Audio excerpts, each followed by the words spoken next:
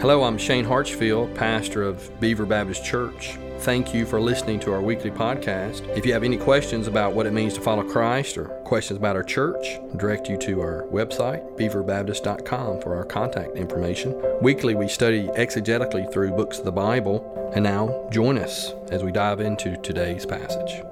Scripture reading this morning comes from 1 Samuel chapter 23, verses 1 through 18. 1 Samuel chapter 23, verses 1 through 18. If you don't have a Bible, or if you didn't bring one, or whatever the case may be, we encourage you to use the Black Pew Bible in front of you. We'd like you to read along with us. 1 Samuel chapter 23, verses 1 through 18. Now they told David, "Behold, the Philistines are fighting against Keilah and are robbing the threshing floors." Therefore David inquired of the Lord, "Shall I go and attack these Philistines?" And the Lord said to David, "Go and attack the Philistines and save Keilah." But David's men said to him, "Behold, we are afraid here in Judah. How much more if we go to Keilah against the armies of the Philistines?" Then David inquired of the Lord again, and the Lord answered him, "Arise, go down to Keilah, and I will give the Philistines into your hand." And David and his men went to Keilah and fought with the Philistines and brought away their livestock and struck them with a great blow. So David saved the inhabitants of Keilah. When Abiathar the son of Ahimelech had fled to David to Keilah, he had come down with an ephod in his hand. Now it was told that David had come to Keilah. And Saul said, "God has given him into my hand, for he has shut himself in by entering a town that has gates and has bars." And Saul summoned all the people to go to war, down to Keilah, to besiege David and his men. David knew that Saul was plotting against him, and he said to Abiathar the priest, "Bring the ephod here." Then David said, "O Lord, the God of Israel, your servant has surely heard that Saul seeks to come to Keilah to destroy the city on my account. Will the men of Keilah surrender me into his hand? Will Saul come down as your servant has heard? O Lord, the God of Israel, please tell your servant." And the Lord said, "He will come down." Then David said, "Will the men of Keilah surrender me and my men into the hand of Saul?" And the Lord said, "They will surrender you." Then David and his men, who were about 600, rose and departed from Keilah, and they went wherever they could go. When Saul was told that David had escaped from Keilah, he gave up the expedition, and David remained in the strongholds of the wilderness, in the hill country of the wilderness of Ziph. And Saul sought him every day, but God did not give him into his hand. David saw that Saul had come out to seek his life. David was in the wilderness of Ziph at Horish. And Jonathan, Saul's son, rose and went to David at Horish and strengthened his hand in God. And he said to him, "Do not fear, for the hand of Saul my father shall not find you. You shall be the king over Israel, and I shall be the king, and I shall be next to you." Saul my father also knows this, and the two of them made a covenant before the Lord. David remained at Horish, and Jonathan. 1 Samuel chapter 23, page 290 in the Black Pew Bible. If you need one, I encourage you to follow along. We're going through what's called a Old Testament narrative. So we do our scripture reading. Some of the text we won't be able to read word for word, so it'd be good if you have your Bibles. You can read along with us as I hop, skip, and jump through the story. We are going to study 1 Samuel chapter 23 through 24 this morning. Let me give you kind of the context. This book was, all these things that take place is started off in one of the darkest times in Israel's history. It was during the time of the Judges, where the Israelites had conquered the Promised Land to some degree, but in a lot of ways the Promised Land had conquered them, and they were being oppressed by other pagan nations that they were supposed to have eliminated years ago. But God raises up military leaders, judges, to lead them to victory, and it was during the time of the Judges that these circumstances arose. There was a woman named Hannah, a God-fearing woman. She didn't have any children. She couldn't have any children, and so she prays to the Lord for God to give her a child, a son, and He did. And she said, "If you give me a child, Lord, I will give him back to you." And she had a little boy named Samuel, and she gave that child back to the Lord, and he grew up in Eli's household at the temple, serving the Lord. And Samuel's a godly man. He's the last judge and also the first prophet. And what it means to be a prophet is he's God's mouthpiece. God would deliver a message to him, and he would share that message with the intended audience. And the intended audience is the nation of Israel. Samuel is so faithful, loving the Lord. But Israel is not. In fact, Israel asked for a king, not just any king, and having a good leader is a desire of many people. But they wanted a king like the other nations. And God had set Israel apart to be different, to be unlike the other nations. And so God granted their wish and gave them a king named Saul, and he was head and shoulders taller than everyone else, and he looked like a king. He looked like the kings that any of the pagan nations might have. But Saul didn't lead well. Things haven't been going well these last few chapters. As Saul has disobeyed the Lord, and as Saul disobeys the Lord rejects him as king. But he sent Samuel to anoint the new king, and this king is not head and shoulders taller than everyone else. He doesn't maybe look like a king, definitely not the king of the nations, but he is a shepherd boy, the youngest son of Jesse. And he anoints him king, and what we've been trying to answer these last few weeks is, how does David, the new king of Israel, get from the pasture to the throne? And so we're in chapter 3. Saul is contrasted with David throughout the book of 1 Samuel. Saul is out to take life. We saw that last week. As Saul is put to death, all the priests, because Ahimelech helped David. He gave him bread, and he gave him the sword of Goliath that he was holding for him. And as a result of that, Samuel punished him by not only killing him and his family, but all the whole town of Nob. And so Saul is taking life, but David, God's Messiah, God's anointed one, he is the one who Abiathar, which is the only escapee from that massacre, runs to. He goes to David for safety and for blessing. And those who place their hope in God's Messiah and what God is going to do through him will find salvation, won't he? Abiathar was seeking salvation from the one who wanted to take his life, and he runs to David. And not only has Saul killed God's priest at Nob, but Saul is still seeking out David's life. If you remember, David, he had to come to Saul's rescue. He does this time and time again, but there's a 9'9" giant, an enemy called Goliath, that David killed for Saul and for the nation of Israel and for God's glory. But what happened after that event is there was a song made up about David and Saul, and the song went something like this: Saul has killed his thousands and David his tens of thousands. And what happened is Saul heard that is there was a seed of jealousy planted in the heart of Saul, and that took root and grew, and now he's not only bitter, he's not only paranoid, but he's out for vengeance. He's out to take David's life because he knows that David is possibly going to take the throne from him. But Saul is not in control. Saul can't put his hands on David. It's like the Wile E. Coyote and the Roadrunner. Some of you young people don't even know who that is, probably. But you should. That's what's wrong with this country. Mr. Clyde, nobody watches the Bugs Bunny Roadrunner show anymore. If they did, it would be a better place to live. But David, he can't be touched by Saul because David is in the shadow of the Almighty. In fact, Psalm 91, verse 1 through 2, he who dwells in the shelter of the Most High will abide in the shadow of the Almighty. I will say to the Lord, my refuge and my fortress, my God in whom I trust.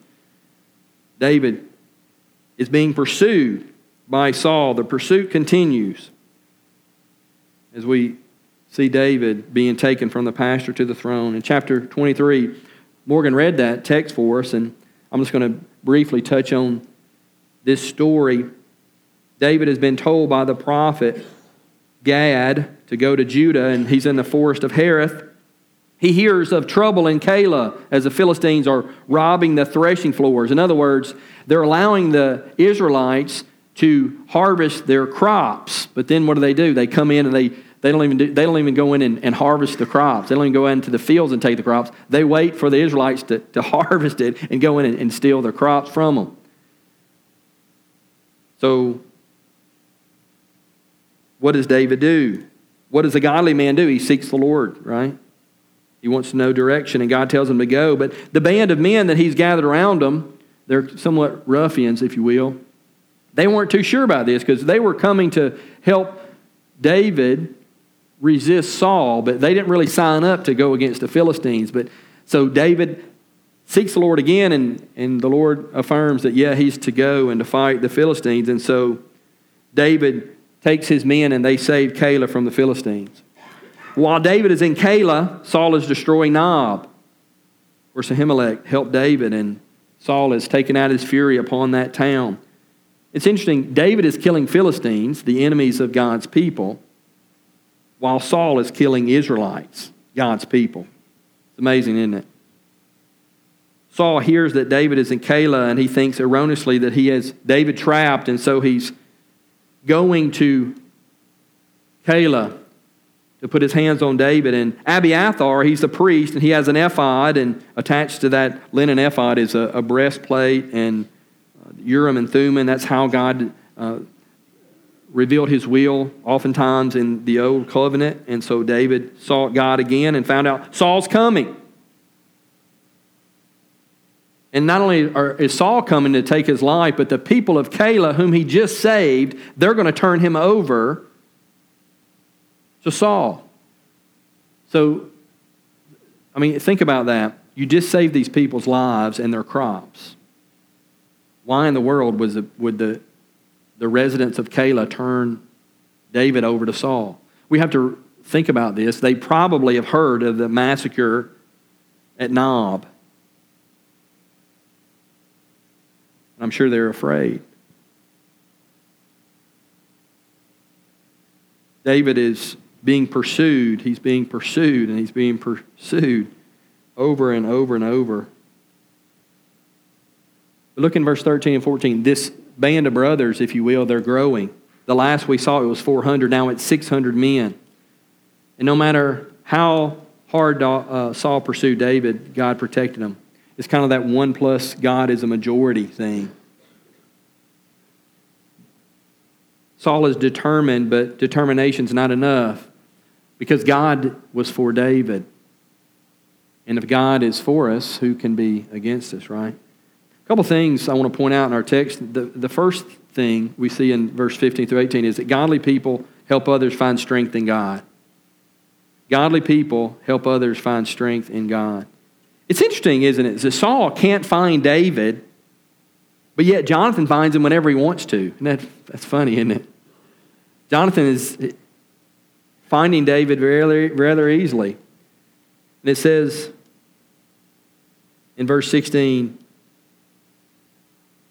that Jonathan went to David and strengthened his hand in God. Well, how does one help another find strength in God? A couple ways. I think firstly, just by showing up. It's called the ministry of presence. And some of you do that as well. Someone you know, they lose a loved one.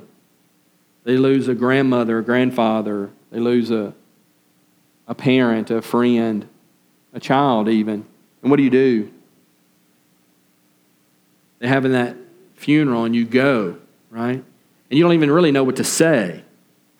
But you just go. It's called the ministry of presence.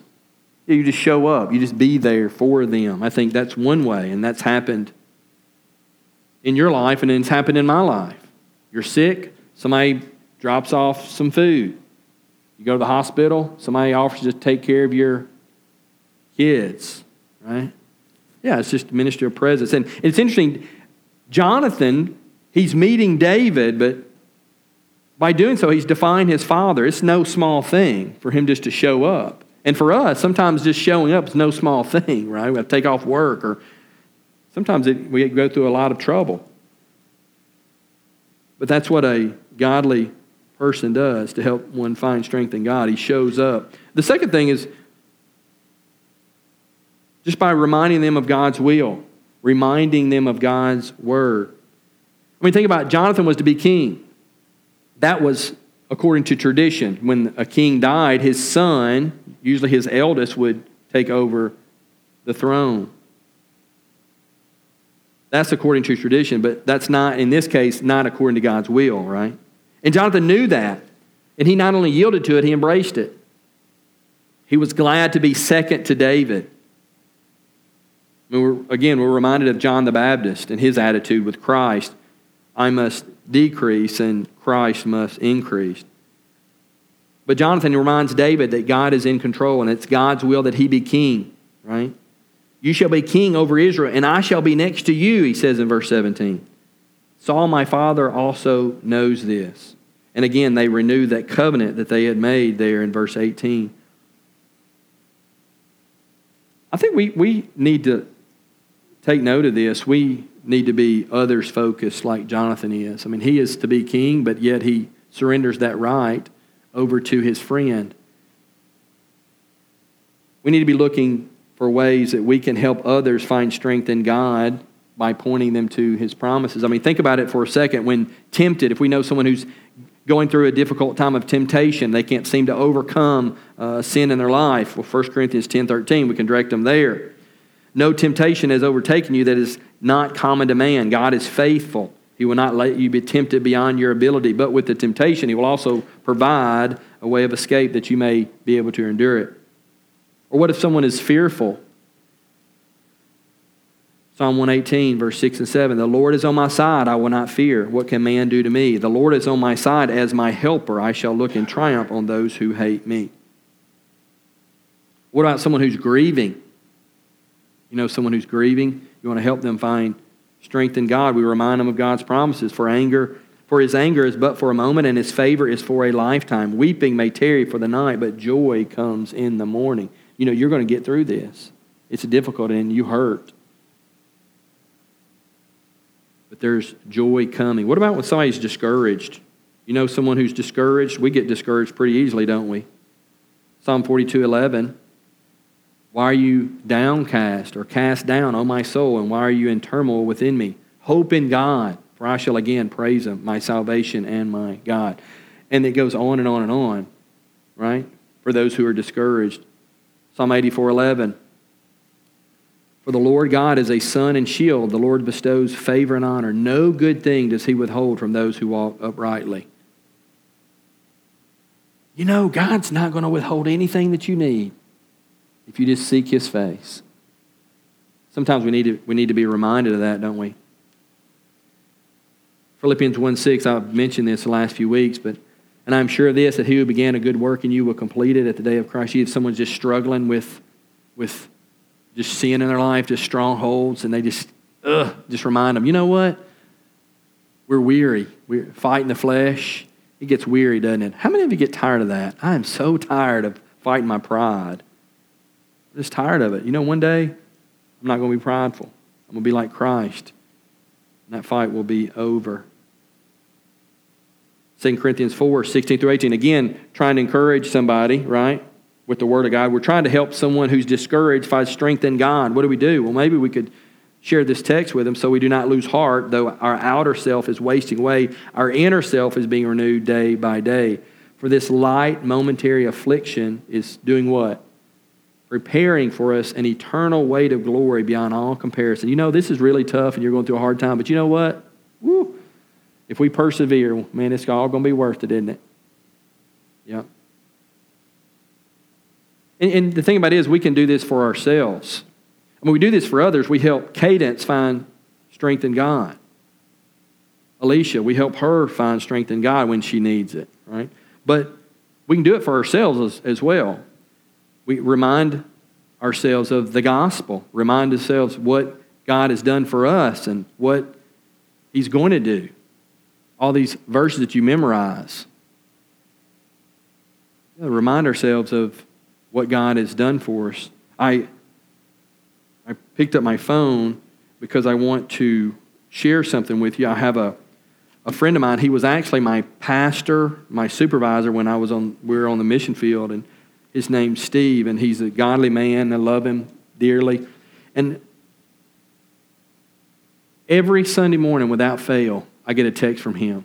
Now, he's on Eastern time. He's an older fella. I tell him, we got a case of the old because we get up so early. Well, he gets up, he's an hour ahead, but he gets up earlier than I do. And sometimes it's 5:30, my phone will ding, and it's a message from Steve, and he just sends me these texts. He says, praying this for you, my brother. Timothy 4:12 and 16, set an example for the believers in speech, in conduct, in love, in faith, and in purity. Pay close attention to your life and your teaching, he says. For in doing this, you will save both yourself and your hearers. He just sends these to me almost every Sunday morning, like clockwork. Praying this verse for you. To this end, we always pray for you that our God may make you, whoop, there's a typo there, may make you worthy of his calling and may fulfill every resolve for good and every good work of faith by his power, so that the name of Jesus may be glorified in you and you in him. Praying for the word to bear fruit in the lives of people where you serve. You have been born again through the living and abiding word of God. And this just goes on and on and on and on and on and on and on. If you look on here, it's usually on Sundays. He sends those to me. Well, what's he doing? He's just helping me find strength in God because he knows I'm going to be preaching in a few hours, right? Yeah, it's just great. Helping me find strength in the Lord. We can do this for others. We can do it for ourselves just by reminding us ourselves of God's promises in the Scriptures. Well, let's continue. Verse 19 through 24. The Ziphites, there were Saul's informants. And it's interesting because they're of the tribe of Judah. But yeah, they're informing Saul about David's whereabouts. And notice Saul's response to the Ziphites in verse 21. And Saul says, "May you be blessed by the Lord, for you have had compassion on me. May you be blessed by the Lord." It's funny, he still thinks that he's the anointed king who has God's favor. It's like he's delusional, isn't he? He's not even thinking rationally. He's out to take David's life. He can't see reality. He's deceived because that's what sin is. It's very deceptive, isn't it? But we do that sometimes too, don't we? We treat people badly because we think we're in the right, only later to be ashamed of how we reacted, of how we spoke to someone or the things we did. I mean, Jeremiah 17:9 teaches us not to trust our own hearts, right? The heart is deceitful above all things and desperately sick. Who can understand it? So that's how Saul can say, "Oh, may the Lord bless you because you've helped me try to take David's life." He can't see. He's delusional, right? He's deceived. But he thinks he's right. Proverbs 14:12, "There's a way that seems right to a man, but its end is the way of death." We can think that we're right and be totally wrong. That happens, doesn't it? Well, the pursuit continues, verse 25 through 29. But Saul just can't put his hands on David. And David is cornered. He's about to be taken by Saul. And lo and behold, what happens? A message about the Philistines raiding the land was brought to Saul. And so what does Saul have to do? He has to abandon the pursuit. What a coincidence. What luck. Yeah. That was just fate.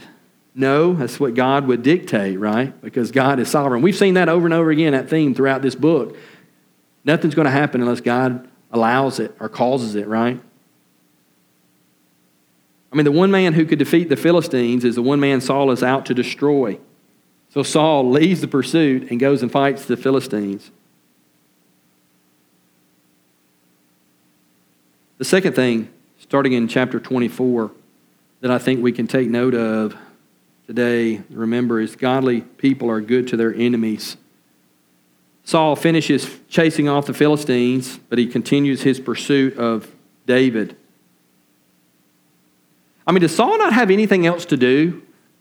I mean, he's the king of a nation. Come on, Saul, do something different, right? But he just continues, pours all his energy into trying to find David. So Saul goes into a cave to, it says, relieve himself, and David has this opportunity to take Saul's life because David and his men are in the back of this cave. So Saul goes in to relieve himself, goes to the bathroom, I suppose. But David and his men are in the back of the cave, and his buddies are like, David, this is in chapter 4, you can read it later today. His buddies are like, this is your chance. Now we got him. Let's get him. But what David does, I don't know how he does it. I don't know, it doesn't tell us details. But he doesn't harm Saul. He doesn't allow his men to harm Saul, but he cuts off a piece of his robe. Even though all of his buddies are saying, this is our opportunity. The Lord has given them into your hand. But David won't do it.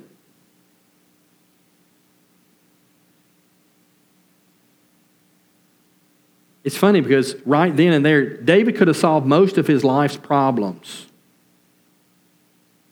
by taking Saul's life.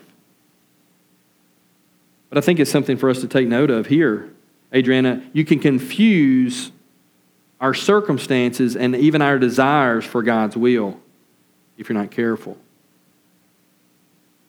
I mean, they're in the cave. Saul chooses the same cave. He's pursuing David with everything he has. He goes in the cave. David and his men are in the back of the cave. Wow. Many of us would say that's just an open door, right? But we can really easily confuse our circumstances and our desires for the will of God. For example, we get our tax refund back. And lo and behold, the same day, the bass boat that we've been wanting goes on sale. God is moving in our lives. I feel the Spirit moving. Things are just coming together. The stars are aligning. God is blessing me today. Will get me a new boat. Or the trouble. You're having trouble, you and your spouse. And it coincides with the hiring of an attractive new coworker who just so happens to give you a sympathetic ear as you complain about your spouse not meeting your needs. Well, maybe this is just God giving me a way out of my miserable situation.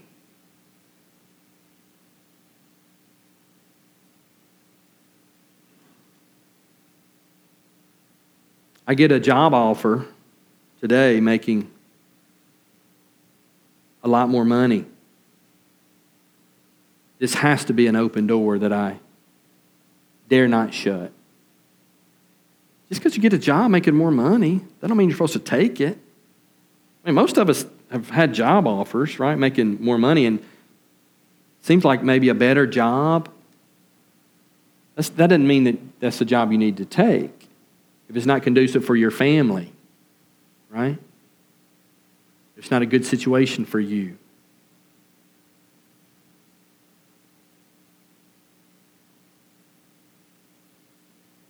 I asked for help with my marriage,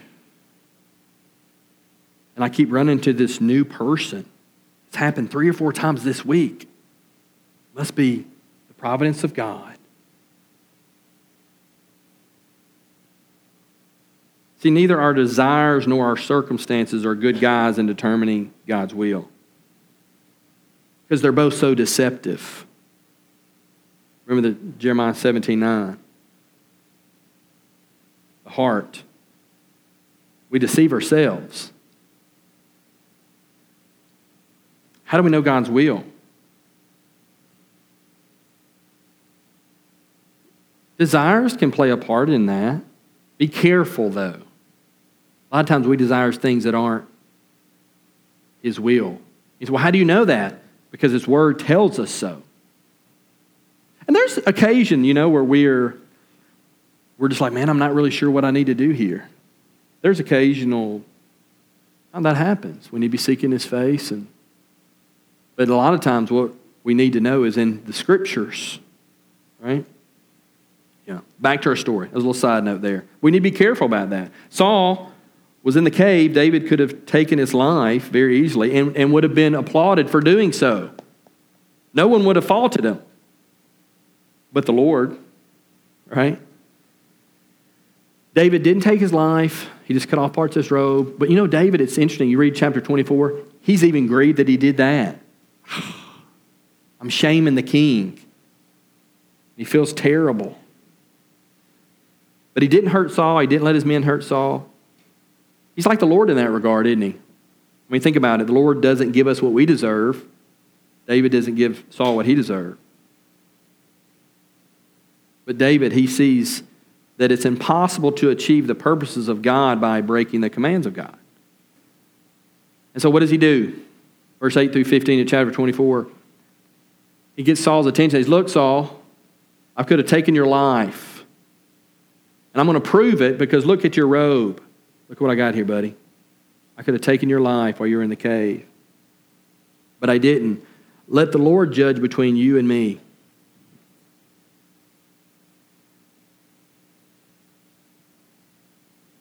See, David, he didn't let all the terrible things Saul was trying to do to David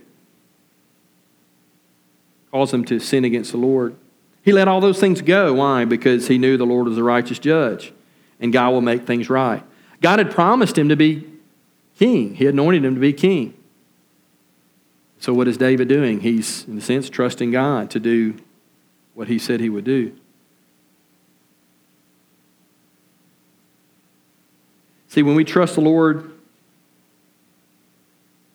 we trust him to judge rightly. We're freed up to obey and not return evil for evil. Jesus, when he says 1 Peter chapter 2, verse 13,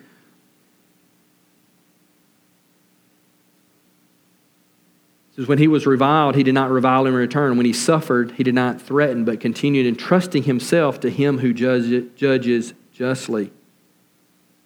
One of the most difficult commands Jesus ever gave, of course, is in the Sermon on the Mount, because the Sermon on the Mount is difficult. But it's chapter 5, verse 39, and he talks about turning the other cheek. Jason, what does that mean, turn the other cheek? It means we don't repay evil for evil. And that's always been difficult. I mean, literally, if someone slaps you, what are you going to do? It's hard just to take that, right? But how in the world can we do that as Christians?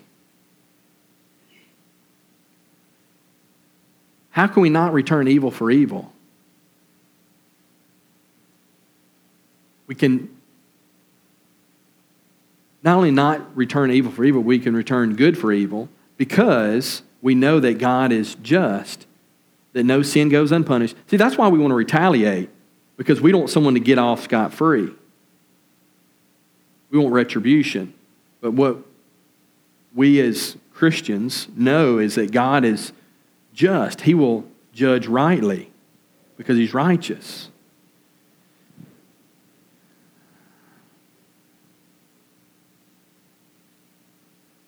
David treated Saul like he didn't deserve. And what is Saul? He's stuck with the guilt and the shame. And you look at verse 17. There's some remorse here. Now we know it's short-lived. Look what he says. You are more righteous than I, David, for you have repaid me good, whereas I have repaid you evil. And you have declared this day how you have dealt with me, in that you did not kill me when the Lord put me in your hands. For if a man finds his enemy, will he let him go away safely? Not Saul. Saul wouldn't do that. But David would. Why? Because he trusted God, knowing that God deals with people rightly and no sin goes unpunished. All things will be made right. And finishing out the chapter, down deep, Saul knows that David is more fit to be king than he. And he acknowledges that, look at verse 20, behold, I know that you shall surely be king, and that the kingdom of Israel shall be established in your hand. You're more fit to be a king than I am. You treated me so well, and I've treated you terribly. Of course, this grief is short-lived.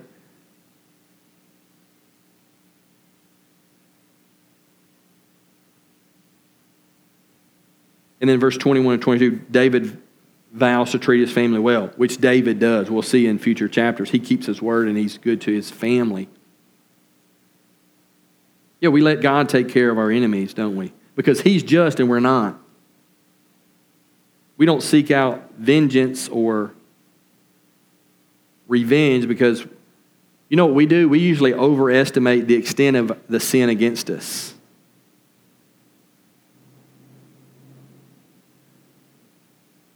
We exaggerate.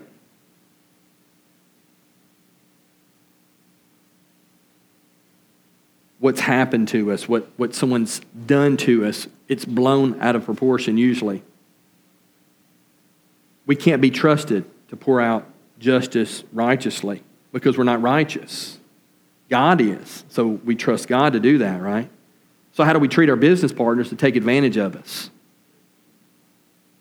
How do we treat our siblings that seem to have one purpose in life, and that's to make us miserable? How do we treat our employer who doesn't give us the raise that he said he would?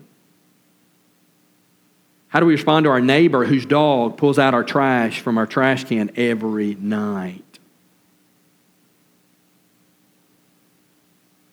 That leads us to our application today.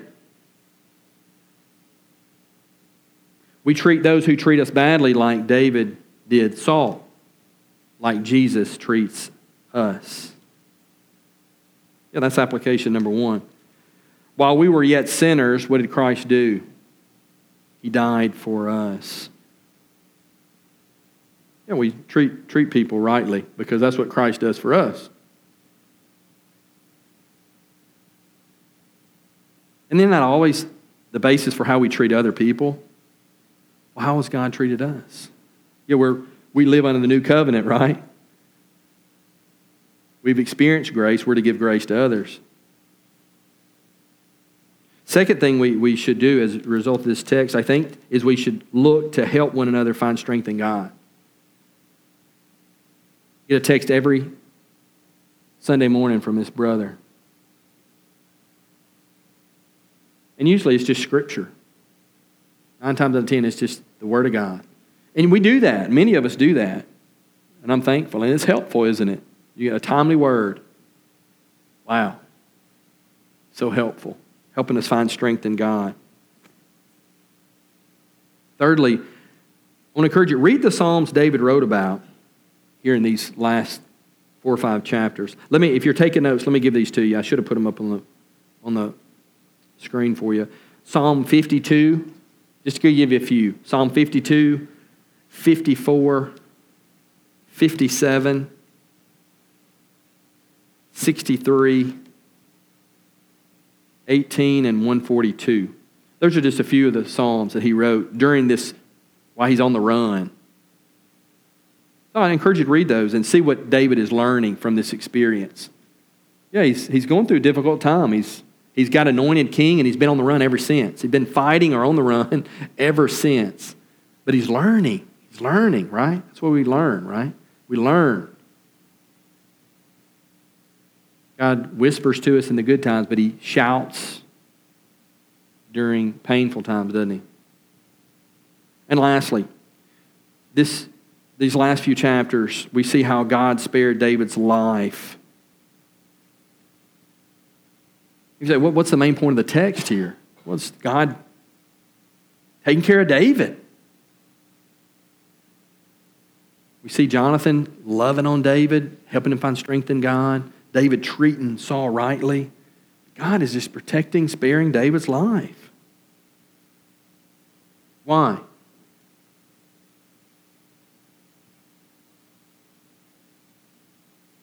So that ultimately David's great son might come, right?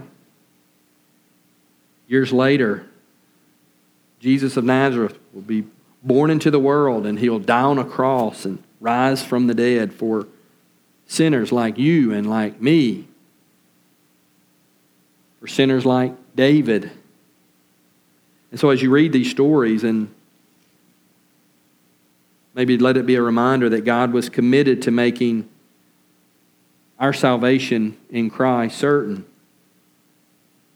Sparing David's life was simply a means to an end, who is Jesus.